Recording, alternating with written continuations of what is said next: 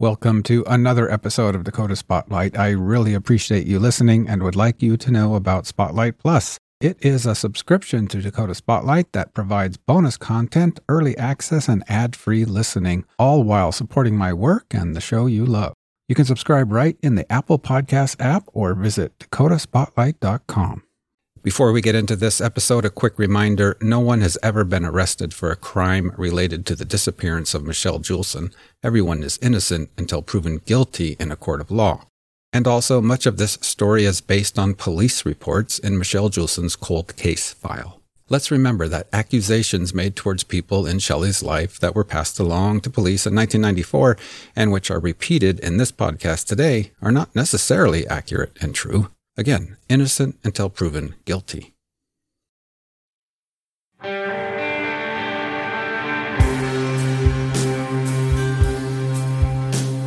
You're listening to Dakota Spotlight, a production of Forum Communications. My name is James Wallner, and this is Season 7, Call Me Shelly, The Mysterious Disappearance of Michele Julson. How would you get abducted from 140 American to 300 block of East Broadway without somebody seeing it on a Tuesday afternoon? I think something happened to her. I think somebody took her. You need to call the police, and you need to get yourself a protection order. Burnt Creek Club. Bartender at the Burnt Creek. Told her anytime after 2 o'clock she could stop by and pick him up, and she never did show. And I was specifically looking for that car, Shelly's car. Was one of the group allegedly harassing Shelly at the bar. But there was two railroad workers, and I thought they talked to one. The evidence sheets should have still, and there should have been copies of it all attached to the report. Because I don't think they did any kind of a job at all on trying to find Shelly.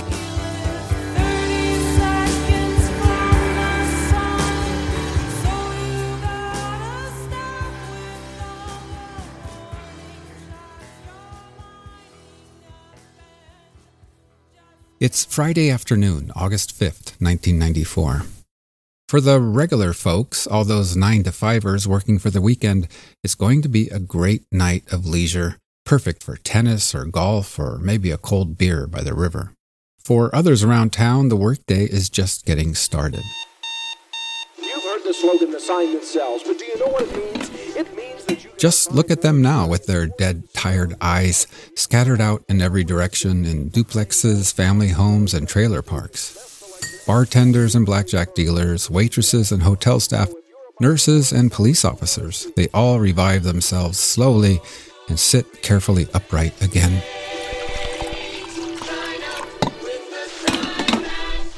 Coffee mug in hand, maybe a smoldering cigarette dangling between pinched lips. You know the drill. Run your fingers through your hair, stand in hot shower, rinse, repeat. Here we go again. Another unsung night of serving. Serving drinks, serving food, serving papers, serving the public. One police officer just coming on duty that late afternoon is Officer Cliff Emmert. Cliff Emmert has been dealt a different kind of assignment today, and it's about to take him all over town. His superiors have instructed him to visit the gaming locations in town. Bars, motels, anywhere Shelly Julson's employer operates. Places where Shelly and her FALF friends work and drink and play. Places she's been, places she might be found. The assignment itself is straightforward and above ground. On paper, it's called investigating. But a good investigator intuitively hears the underlying goal, the secret mission, so to speak. And Emmert's mission is a type of quest, a quest to catch a feeling, a sense of Shelly's world. Officer Emmert's unspoken marching orders sound more like this. Swoop in there under the neon and ask questions. Talk to Shelly's friends, enemies, co-workers. Snoop around in the slick shadows and talk to the little jack corners and the blackjack corners. Use your eyes and ears and intuition to paint a portrait of Shelly's world, then bring those breadcrumbs back to base.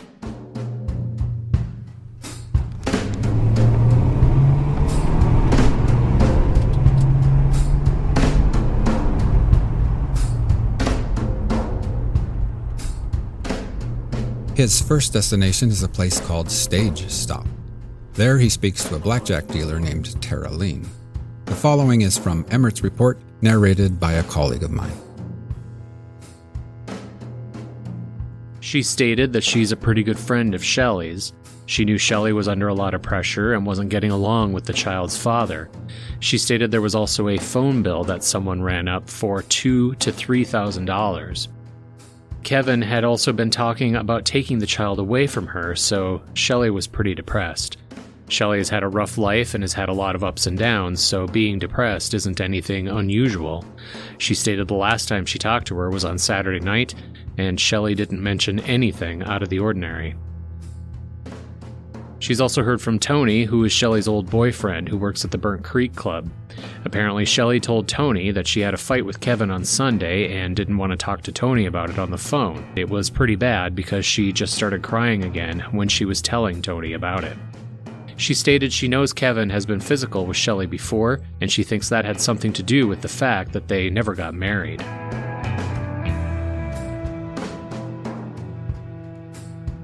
At 6 p.m., Emmert punches the accelerator towards the Burnt Creek Club.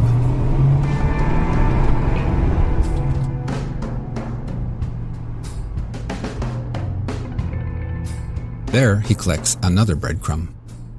He talks to a Bonnie Munch and learns that both Bonnie and Shelly had worked at the Burnt Creek Club on Monday night. Add that to Shelly's timeline, worked at Burnt Creek on Monday. And Bonnie tells Emmert that both she and Shelly use the same babysitter, a woman named Tammy.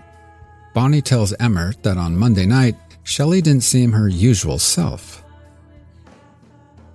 She stated they both got off work on Monday. She met Shelly at the babysitter's. When Shelly picked up her child, Shelly seemed real distracted and bothered by something. She stated she thought about following her home and talking to her, but didn't. She stated she knew that she had been getting hang-up phone calls, and Shelly thought it could have been Tony or one of the barmaids at the Burnt Creek Club who Tony had been involved with. Shelly's car had been keyed a couple of times, so Bonnie knows there's been some strange things happening.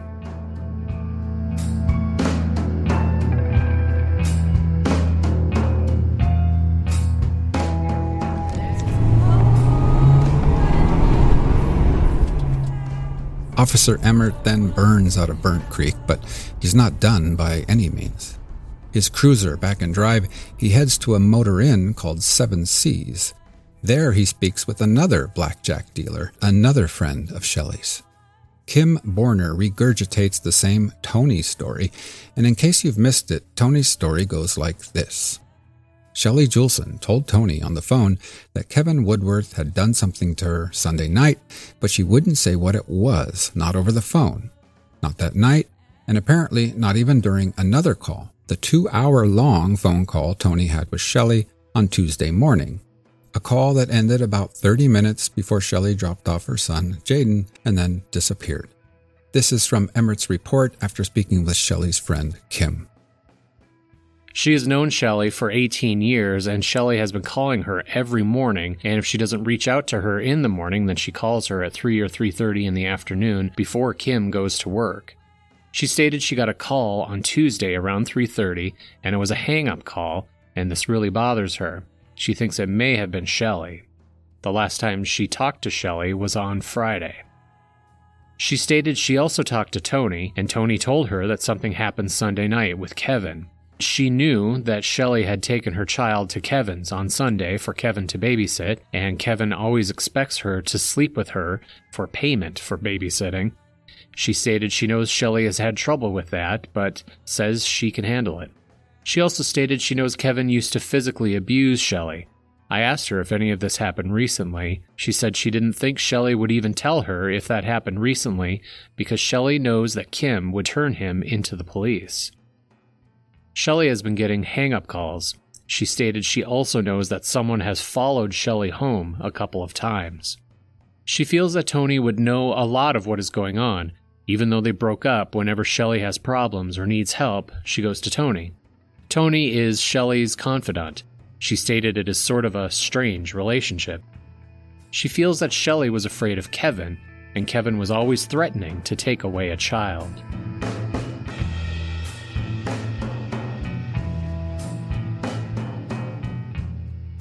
While Officer Emmert is talking to Kim at the Seven Seas, Detective Walls and Officer Shibley are back at Shelley's trailer canvassing the area.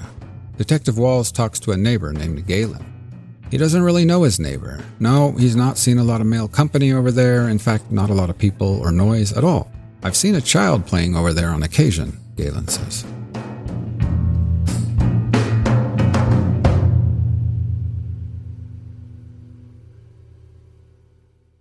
Hello, dear listener. This is James, host of Dakota Spotlight, inviting you to subscribe to Spotlight Plus.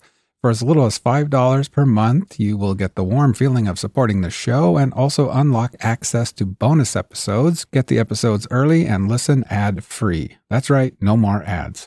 Apple users can subscribe to Spotlight Plus Standard right in the Apple Podcasts app. If you want to dive deeper and get even more exclusive benefits, subscribe to Spotlight Plus Premium or Spotlight Plus Ultimate.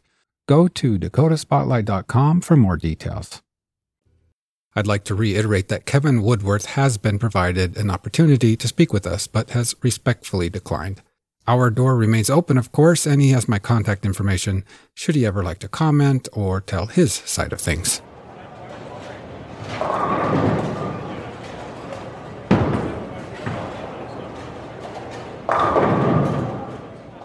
It's 7:25 p.m., and Emmert drives to Midway bowling lanes and speaks with another blackjack dealer.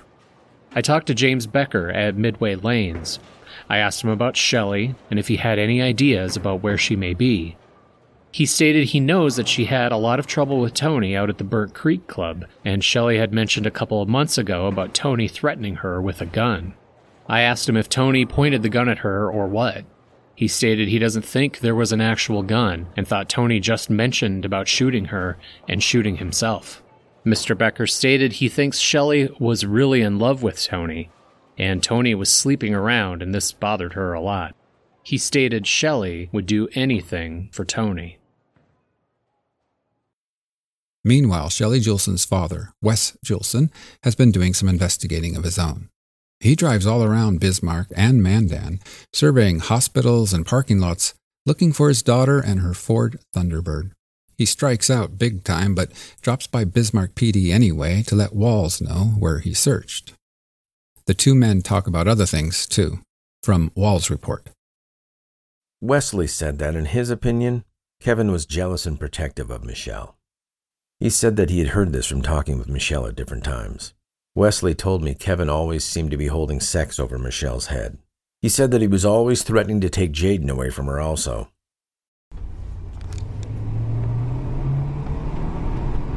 Officer Cliff Emmert just keeps at it, collecting breadcrumbs and asking questions. He takes a drive to speak with Shelley's friend Larry. Detective Walls had spoken with him on the phone earlier in the day.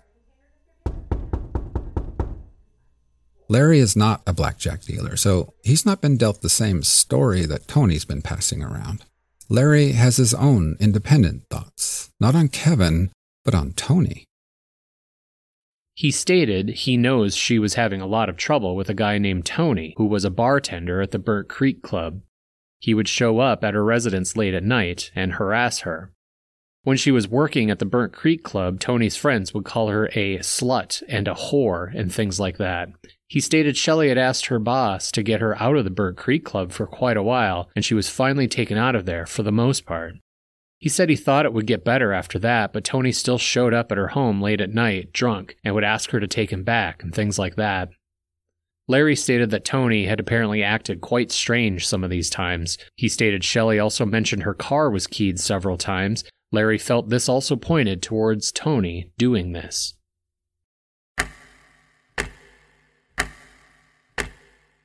Around 10 p.m., with his shift coming to an end, Officer Cliff Emmert heads back to the police department. He navigates Bismarck's summer streets, taking it all in. Typical for a Friday night, as the evening has purred along, the city's collective alcohol content has continued to rise, and much like a wave building momentum in the ocean, eventually it will crest, then break, dousing the city in micro moments of chaos, fragments of drunk trouble, all documented for future generations in police reports and newspaper blurbs. While Emmert has attempted to sketch a picture of Shelley's life, a bit of finger-pointing is starting to take shape. This in regards to two men, ex-boyfriend Kevin and her most recent on-again, off-again boyfriend, Tony. Shelly's story is taking shape, but regarding one subplot, the harassment, it's as if her associates and friends are from two separate tribes, and a lot gets lost in translation. What they agree on is this. Shelly was feeling harassed. She was getting hang-up phone calls day and night. Her car had been vandalized, scratches on the paint, a hole in her radiator. And more than once, Shelly had felt that someone was following her home from Burnt Creek Club. Something had been lurking in Shelly's shadows. That much was palpable. Less palpable was what it was all about exactly. The FALF gaming crowd were more or less singing in unison. They sang a song written and conducted by Tony the bartender, a song called Kevin Did Something to Shelly Sunday Night. Others, those with some distance from bar stools and bingo halls, they knew the words to a different tune, a song called The Burnt Creek Club, about its patrons harassing Shelly, about a bartender named Tony and his new barmaid girlfriend. Kevin and Tony, Tony and Kevin. The investigation into whatever happened to Michele Julson was now like a disappointed bloodhound staring at the river where the scent just evaporated. Sure, Detective Walls and Cliff Emmert and others had collected some breadcrumbs, but the trail didn't really lead anywhere. Mostly, it just told them where she'd been. On Saturday, she wrote a check at the Burnt Creek Club. On Sunday, who knows what she did other than making some phone calls in the early hours of Monday. Later Monday, she wrote a check to Rent to Own and then worked at the Burnt Creek Club that evening. After that, she picked up Jaden at the babysitter's, where her friend Bonnie says Shelly seemed different, very distracted. On Tuesday, she talks on the phone with her friend Holly, and she also talks to Tony for about 2 hours until about noon. And still, she won't tell Tony what supposedly happened between her and Kevin. About 30 minutes after speaking with Tony, she drops off Jaden. Then, poof, gone, vanished. And speaking of dropping off Jaden at his grandparents', if the investigation was a bloodhound at a dead-end riverbank, then the river was the home of Richard Woodworth. That's where the breadcrumbs ended, at least until Bismarck PD could find new ones. For example, if they could just find her car, the Ford Thunderbird with its damaged radiator. Earlier that day, Officer Troy Shaner and a few BCI agents had searched for the car by air. They flew all around Bismarck, down south, up north, in fact, all the way to the town of Center and back, where Shelly grew up, where her parents still live. No car, no Shelly, no luck. If the investigators were feeling frustrated that Friday night, they were probably very pleased when suddenly a brand new breadcrumb fell right into their lap.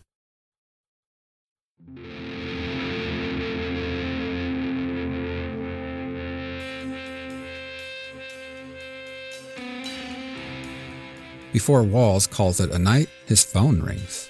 On the other end of the line is a woman named Chris, and while Chris doesn't know where Shelly is now, or even where she'd been on Monday or Tuesday, she can shed light on Shelly's whereabouts on Sunday. After this phone conversation, Detective Walls will have to add to his running list of characters in the Michele Julson saga because, as it turns out, the soundtrack of Shelly's life was not just songs about Kevin and Tony. The following is the report Walls submitted after this conversation. Listen carefully. Remember, this information is about what Shelly was doing late Sunday night, early Monday morning, 36 hours before she vanished. Also, for reference, Heartview is an alcohol and drug treatment program.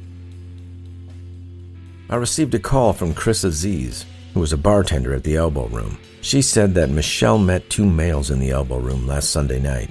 She said Michele and the other gamer employee, Robin, had gotten off work early. She said that the two males were the only other people in the bar at the time. They were both very friendly and said they were from out of town. They told her that they worked for a railroad and were staying at a local hotel. One of them mentioned something about being from Grand Forks. One of them had said that he had been at Heartview, but had signed himself out and was taking outpatient treatment. One of them commented to the other one that he was going to be laid over in Bismarck for a couple of days.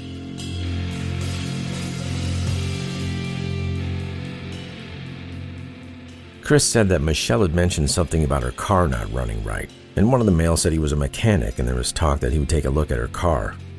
Michele was drinking Colorado Bulldogs. She said that Michele bought one and the males bought her 2 of them, so she had at least 3 of them that night. Chris said she locked up the bar at approximately 12:57, and Michele was standing out back talking to the 2 subjects at the time. She said she did not know if they left together after that or not. She said she did not notice if the 2 males had any form of transportation. I asked her if she could describe them, and all I could really get is that they were both white males. She said she would remember them if she saw them again.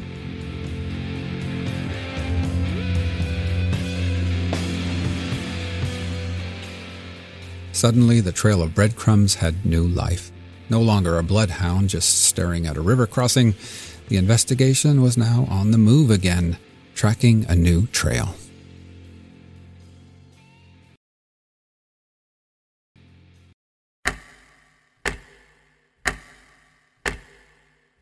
It's 9 a.m., Saturday, August 6th. Detective Walls is back at work. First things first, he calls the after-hours number for Kevin Woodworth's employer, Miller Insulation. He wants to know who Kevin's foreman is. He gets the name Jack Earhart, tries calling Earhart, but no answer. Next up, Walls calls an investigator for the Burlington Northern Railroad. He wants to figure out who those 2 railroad workers were who were drinking with Shelly on Sunday night at the Elbow Room. Then, Walls and Shibley ditch their desk phones and put shoe leather on pavement. They go downtown, near the Elbow Room bar. According to the tip last night, those 2 railroad workers told Shelly they were staying at a hotel. One hotel within walking distance of the Elbow Room is the Fleck House. Assistant Manager Carol Thomas says, if you're looking for railroad workers, the Comfort Inn Hotel up in North Bismarck has a contract with the railroad. Most railroad workers stay at the Comfort Inn, she says, although sometimes we get some of the overflow from the Comfort Inn. She checked the registration book for last Sunday but could not locate any railroad employees registered for Sunday, July 31st. She said that the register did not always indicate which guests were railroad employees, or she could not say for sure whether it was possible the 2 subjects we were looking for were registered there. She said she did not know all of the railroad employees that were staying there. She told us that most of the railroad employees did not have any transportation at the hotels. Before leaving the Fleck House, Walls gets the names of 2 front desk clerks who were on staff Sunday evening and Sunday night. Maybe they saw something. Maybe they know something. It's 11 a.m. Saturday, and Wes Julson, Shelly's dad, calls the PD to check in. The Julsons have not heard from Shelly yet, he says. At 11:40, the Burlington Northern investigator returns Wall's phone call. Yes, he says, I think we do have 1 employee who was at treatment at Hartview. I'll do some checking. He will also check with the Bismarck hotels and see which employees might have been in town this week. He'll be back in touch on Monday. Saturday turns to Sunday morning, and Shelly's father calls the PD again. This time, he isn't just asking if they've heard anything. This time, he's passing on information that he has gathered himself, and it is interesting information, to say the least. Wesley Julson tells Detective Walls that Shelly had told people that one of the people harassing her at the Burnt Creek Club was a Bismarck police officer. His name is Don Schaefer. From Walls' report. I asked if she mentioned if Don Schaefer had been drinking at the time he harassed her, and he said that she said that he had been. He said that he was calling her names and giving her a rough time. He said that she told him that this happened on more than one occasion. I'd like to point out that Don Schaefer is deceased, and so he is not able to respond to allegations raised in police interviews. We will discuss these allegations in future episodes. 10 a.m. Sunday, and Walls has a message to call Kevin Woodworth. Kevin had called to ask if they had heard anything yet, if there was any news. All weekends must eventually wind down, and this one is no different. The 9-to-5ers put away the golf clubs, the tennis rackets, and fishing poles, and prepare for the new week. And investigators at the PD are getting ready for Monday, too. In fact, they have some big plans for the next day. On Monday, they want to interview Kevin Woodworth. They want to bring him into the PD, sit him down in an interview room, get in his face a bit, and put on some pressure, see what this guy's all about. They also want to sit down and interview Tony Holm. Interestingly, though, there is one person they apparently have no plan on interviewing or talking to at all. The Bismarck police officer named Don Schaefer, who was reportedly harassing Shelly at the Burnt Creek Club. They won't talk to Schaefer tomorrow. In fact, they won't talk to him on Tuesday or ever. Or if they ever do talk to him, they won't write it down in Shelly's police file. Or there is one other possibility. If they did speak with police officer Don Schaefer about harassing Shelly, and they did write it down in Shelly's report, perhaps that report is one of the 104 pages missing from Shelly's police file, all removed in 1994 at the request of Bismarck PD's head of investigations, Lieutenant Myron Hindley. We will talk more about the missing 104 pages in a future episode, but for now let's stay on pace and look at what will happen on Monday, August 8th, when Kevin Woodworth is interviewed and when another big breadcrumb is found, Shelly's automobile.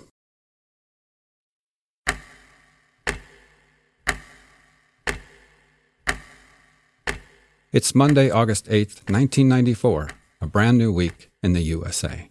In the national news, a Senate filibuster is lurking to thwart President Bill Clinton's attempts to help all Americans get health care. Senator Phil Gramm of Texas doesn't like the sound of that. And locally in North Dakota, residents of Bismarck wake to a chilling surprise. Literally chilling, that is. The temperature has dropped to just 38 degrees, setting a new record low for the date. The National Weather Service had predicted a low of 52.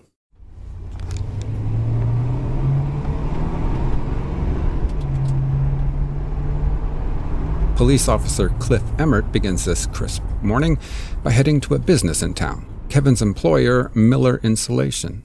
There he talks to Kevin's supervisor, Jack Earhart. Jack Earhart tells him that Kevin's work schedule runs from 7 a.m.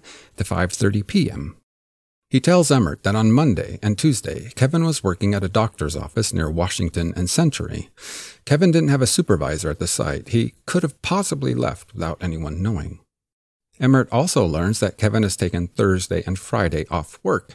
He told his supervisor he'd been up all night looking for Shelly. He was really worried about her and what would become of their child if she didn't come back. While Emmert is at Miller Insulation, back at the station, Detective Walls spends a lot of time on the phone. "Hey, Credit Bureau, what can you guys tell me about Shelly's credit?" The answer, "Get a subpoena and we'll tell all." "Fine," says Walls, and he gets to it. But when Walls serves his subpoena, it's a dead end. Shelly has no credit cards. If Michele Julson is on the run, well, she's running with cash and checks. Walls checks his voicemail. He's got 2. Russ Bryant, investigator for Burlington Northern, says he's working on some names of railroad workers to follow up on. He'll get them to Walls ASAP. The other voicemail is from Richard Woodworth, Kevin's father. He says cops should send a teletype to cops in Sturgis, South Dakota, where the motorcycle rally is going on. "Bikers are known for stealing women," he says. Then Walls phones Mike Quinn at BCI, the Bureau of Criminal Investigation, and asks if they can run a couple of polygraphs, lie detector tests. "Sure," says Quinn, and they whip up a preliminary plan to run the polygraph on Kevin first and on Burnt Creek Tony second.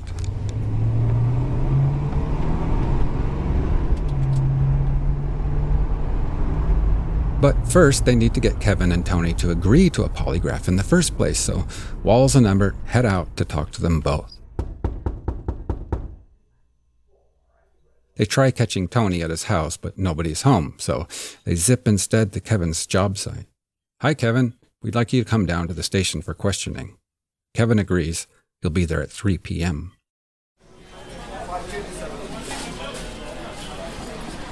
Later at Burnt Creek Club, Tony agrees to come into the station too. "I'll be in at 9 a.m. tomorrow," he says. At 3 o'clock, Kevin Woodworth comes to the station. One note about this interview, something that's confusing, still confusing to me actually. We heard earlier that when Shelly's mother first asked Kevin when he last saw Shelly, he said Friday, but then he agreed he was wrong. He'd seen her on Sunday because he was babysitting Jaden and there must have been some kind of handoff of the child. In this interview, Kevin will once again say he last saw her Friday, but then goes on to say Shelly dropped Jaden off at his house on Saturday and picked him up on Sunday. So didn't he sort of see her then? I don't know what to make of Kevin's thinking here. Maybe he didn't really speak with Shelly when she was dropping off and picking up Jaden, or maybe Kevin wasn't even home. I believe he lived with his brother at the time. I don't know the answer, but I want you to know that I acknowledge that this aspect of the interview is quite confusing, and I wish Walls and Emmert had asked Kevin to clarify. Sergeant Walls and myself interviewed Kevin Woodworth.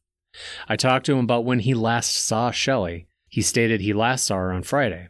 He said she had come over on Thursday night and she was broke. Her refrigerator was broken down and she didn't have any food. He told her to go shopping and he would be over on Friday to give her $50 to cover the food. He stated on Friday he was over at her house around noon and he gave her $50. He talked about supporting Shelly, and whenever she needed money, she could come to him. I asked him about child support. He stated he does pay $120 a month in child support, which is taken out of his paycheck. I talked to Kevin about the weekend. I asked him if he took care of his son Jaden over the weekend. He stated Shelly had brought Jaden over to his house on Saturday at 2 p.m., and then she picked him up on Sunday around 2:30 in the afternoon. He stated she was late for work at the elbow room, which was apparently normal. He stated she was supposed to be at work at 2:30 p.m., but she was just picking up Jaden at that time. He stated other than that, he tried to get a hold of her on Monday evening to talk to her about student loans of hers that she had gotten a notice on, but she must have been at work. I asked him where he was on Tuesday during the day. He stated he was at work at the new Med Center clinic at Washington and Century until about 2 o'clock. The cleaning people came and kicked the construction crews out, and he went back to his office at another construction site and talked to his foreman, Jack Earhart. He stated he was told to load up a bunch of material for the fire hall, and he did that from 2 to 3 p.m. or so, and then he ended up working at the new fire station until 5:30. I asked him when he first found out that Jaden was dropped off at his parents' house. He stated that occurred on Wednesday evening at 5:45. His mother called and wanted to know if he had seen Shelly because Jaden had been dropped off and not been picked up. He stated it wasn't unusual for her to be late in picking up Jaden. He thought she was out partying or something, but she usually does call when she gets too late. He stated he went over and talked to his parents and then went to the gaming sites looking for her. He stated they decided to call the police. It was his dad's idea to call the police. I asked Kevin about any fights he has had with Shelly. He related one fight that he had told Sergeant Walls about on his first interview, about where the police were called and Shelly had struck him several times. He denied ever striking Michele. I talked to him about a black eye Michele had a couple of months ago, and he denied having any knowledge of that or being responsible for it. I talked to him about being in a fight with Shelly on Sunday, and he denied having any argument with her. I asked him how he felt about being questioned, and he stated it was, quote, pissing him off, but he wanted to cooperate and do anything he could to get Shelly back. I asked him if he ever thought he would be better off without Shelly being around. He stated quite the opposite. It would make it hard on him. She takes care of Jaden all week long, and he just has his son on weekends usually. He stated he really loves Shelly and is concerned about her, and he would do nothing to harm her. He thinks she may have been abducted by some stranger, and he's heard from Holly Ness that she was being stalked. He stated he heard Shelly was being followed home sometimes, and she was getting strange phone calls. I asked him why some of the people we had talked to would say that he may have reason to harm her. He stated he has no idea of why people would say that. He would never think of doing something like that to Shelly. I talked to him about taking a polygraph. He stated he would be willing to take a polygraph, and we set up an appointment for the polygraph at noon on Tuesday.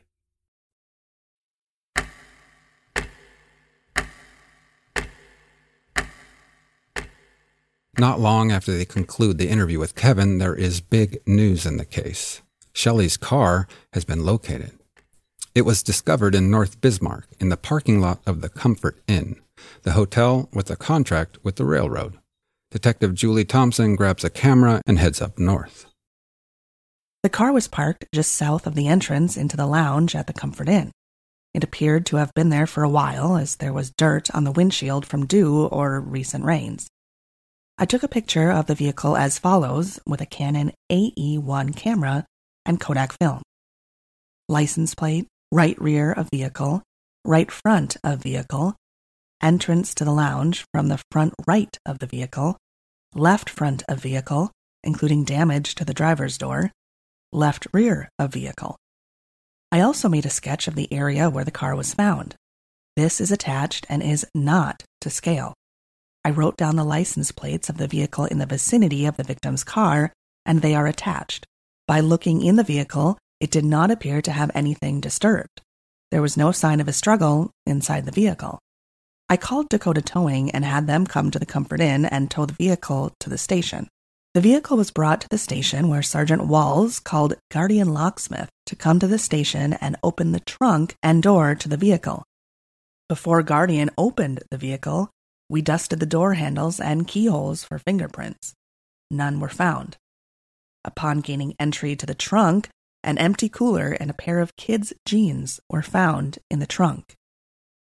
After gaining entry to the interior of the vehicle, Sergeant Walls did a cursory search of items inside to try to determine the last state that the victim may have been inside the vehicle.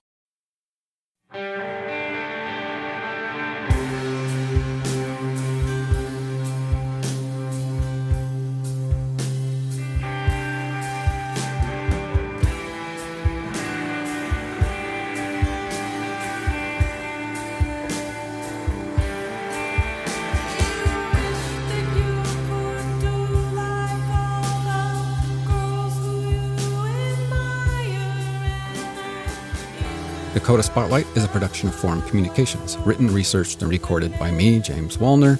Special thanks to my colleagues at Forum Communications for lending us their voices. That's Jim Manny, Tricia Turinskas, Chris Kurzman, and Jeremy Fugelberg.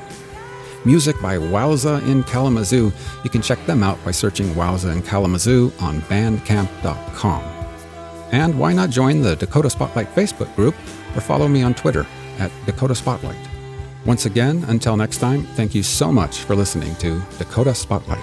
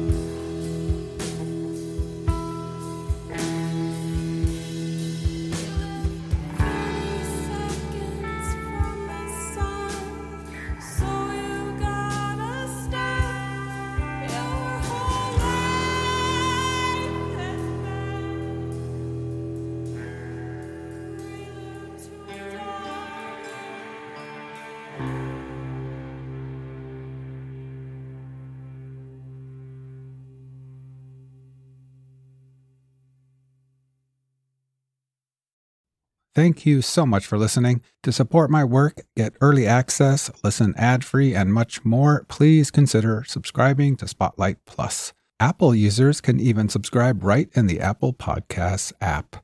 Learn more about Spotlight Plus at dakotaspotlight.com.